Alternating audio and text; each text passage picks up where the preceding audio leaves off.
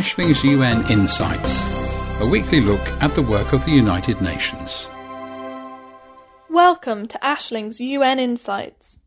Having recently returned from an internship at the United Nations headquarters in New York, and with my family growing weary of my constant yammering on about it, I've decided to pass on what I've learnt to you lovely listeners. The UN is heralding the 2020s as their decade of action. So what exactly is it that they're working on? This week, we're looking at Sustainable Development Goal number 9, entitled Industry, Innovation and Infrastructure. This Sustainable Development Goal aims to build resilient infrastructure, promote inclusive and sustainable industrialization and foster innovation. This includes goals to support economic development and human well-being through quality, reliable, sustainable and resilient infrastructure, promote inclusive and sustainable industrialization, and increase the access to financial services for small-scale enterprises. SDG 9 also aims to upgrade infrastructure and retrofit industries so that they are more sustainable, with better resource use efficiency and environmentally friendly technologies, and to enhance scientific research and encourage innovation.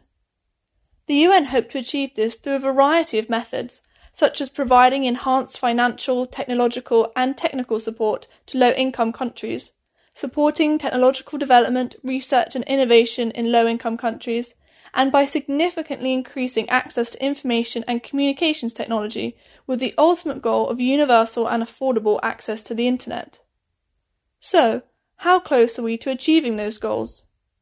Even before the COVID-19 pandemic, manufacturing growth was declining due to tariffs and trade tensions, and only 35% of small-scale industries have access to financial credit in low-income countries. More positively, the intensity of global carbon dioxide emissions has declined by almost a quarter since the year 2000, whilst economic growth has been continuing, which suggests a gradual decoupling of carbon emissions from economic growth. Also, investment in research and development has grown from $1.4 trillion in 2010 to $2.2 trillion in 2017, although the UN stresses that the rate of this increase needs to accelerate, and unfortunately, women represent only around 30% of global researchers, which affects what subjects are being researched. It is estimated that 96.5% of the world's population lives in an area covered by a mobile network with at least a 2G network. However, it is estimated that this internet is not necessarily accessible just because there is wide coverage, since fewer than 20% of people in low-income countries use the internet. There has been some promising progress towards achieving some goals within SDG 9, but the economic fallout from the COVID-19 pandemic will likely represent a great challenge to achieving SDG 9 by 2030. The scope of the United Nations is huge, since there are many departments tackling different global issues. So each week I'm shining the spotlight on one department and looking at the work that they do. This week I want to look at the Decolonization Unit within the Department of Political and Peace-Building Affairs. The United Nations' efforts to decolonize the globe are based on the principle of equal rights and self-determination of peoples, which is written in Article 1 of the Charter of the United Nations. When the United Nations was established in 1945, around 750 million people, which accounted for almost a third of the world's population at the time, lived in non-self-governing territories and were dependent on colonial powers. In the last 75 years, over 80 former colonies have gained their independence, but there are still 17 non-self-governing territories remaining, which accounts for around 2 million people. Therefore, the decolonization unit is still necessary, since the process of decolonization is not complete. Of these 17 non-self-governing territories, the United Kingdom is the administrative power in 10 of them, and the United States is the administrative power in 3 of them.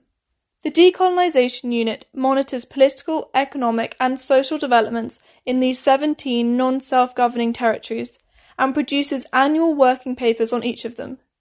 It also provides substantive advice to the Special Committee on Decolonization, where representatives and petitioners from the 17 non-self-governing territories speak about the concerns and aspirations of their people, as well as providing political advice on visiting missions to these territories and at annual seminars.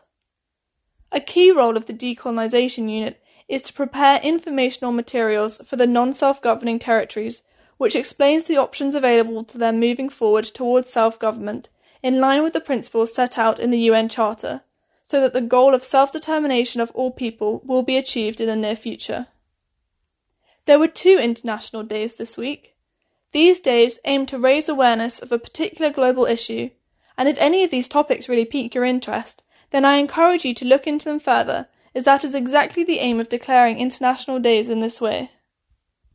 Wednesday the 15th of July was World Youth Skills Day. Prior to the COVID-19 pandemic, young people aged between 15 and 24 were 3 times more likely than adults to be unemployed and often faced a prolonged school-to-work transition period. Additionally, globally 1 in 5 young people is not in employment, education or training, and 75% of these people are women. According to the UN, World Youth Skills Day is an opportunity for young people, technical and vocational education and training institutions, and public and private sector stakeholders to acknowledge and celebrate the importance of equipping young people with skills for employment, decent work, and entrepreneurship. The specific theme for this year is Skills for Resilient Youth. Yesterday, Saturday the 18th of July, was Nelson Mandela International Day. This day is observed to recognise the contribution of Nelson Mandela to the culture of peace and freedom through his contribution to ending apartheid. This day is also an opportunity to promote humane conditions of imprisonment, to raise awareness about prisoners being a continuous part of society, and to value the work of prison staff as a social service of particular importance, since Mandela spent 27 years of his life in prison before going on to become the President of South Africa from 1994 to 1999. So, what has been discussed at the UN this week? As before, if any of the things I mentioned particularly catch your attention, then you can hop on the UN Web TV website and watch the meetings in full. This week was the 3rd and final week of the 44th session of the Human Rights Council. There were meetings every day and they discussed a multitude of topics related to human rights. On Monday, they discussed the human rights of women, touching specifically on accountability for women and girls in humanitarian settings, as well as the human rights situation in Myanmar. On Tuesday, they discussed the impact of COVID-19 on women's rights and continued to discuss the human rights situation in Myanmar, as well as in Burundi and the Syrian Arab Republic. On Wednesday, they discussed upholding the human rights of prisoners and discussed the human rights situation in Venezuela. They also spoke about racism, racial discrimination, xenophobia and related intolerances, as well as the issue of human rights and transnational corporations and other business enterprises. On Thursday, they discussed the Universal Periodic Review results of the human rights in Spain and Kuwait, as well as the human rights situations in Sudan, Georgia and Palestine. The 2020 High-Level Political Forum on Sustainable Development, which began last week, continued throughout the week. The purpose of this high-level political forum is to review the Sustainable Development Goals. The theme for this year is Accelerated Action and Transformative Pathways, realising the decade of action and delivery for sustainable development. And they discussed the impact of COVID-19 on the progress towards achieving the Sustainable Development Goals. As part of this, there were multiple side events covering topics such as the green economy and COVID-19 recovery, food security and nutrition, marine litter, and digital technology in Africa. Additionally, on Wednesday, there was a mental health webinar for young people, which is part of a series about coping with COVID-19, set up by the Secretary-General's Envoy on Youth in partnership with the World Health Organization and UNICEF. They aim to provide a platform for genuine connection where young people can ask questions of experts from the WHO and UNICEF, and to increase mental health awareness among young people. Throughout the week, there were also Security Council meetings about the situation in Colombia, Yemen, and the Middle East more generally, as well as on the topic of sexual violence and conflict. That's all from me for now, but join me next week for more UN insights and news. See you then! Ashling's UN Insights, a weekly look at the work of the United Nations. Radio.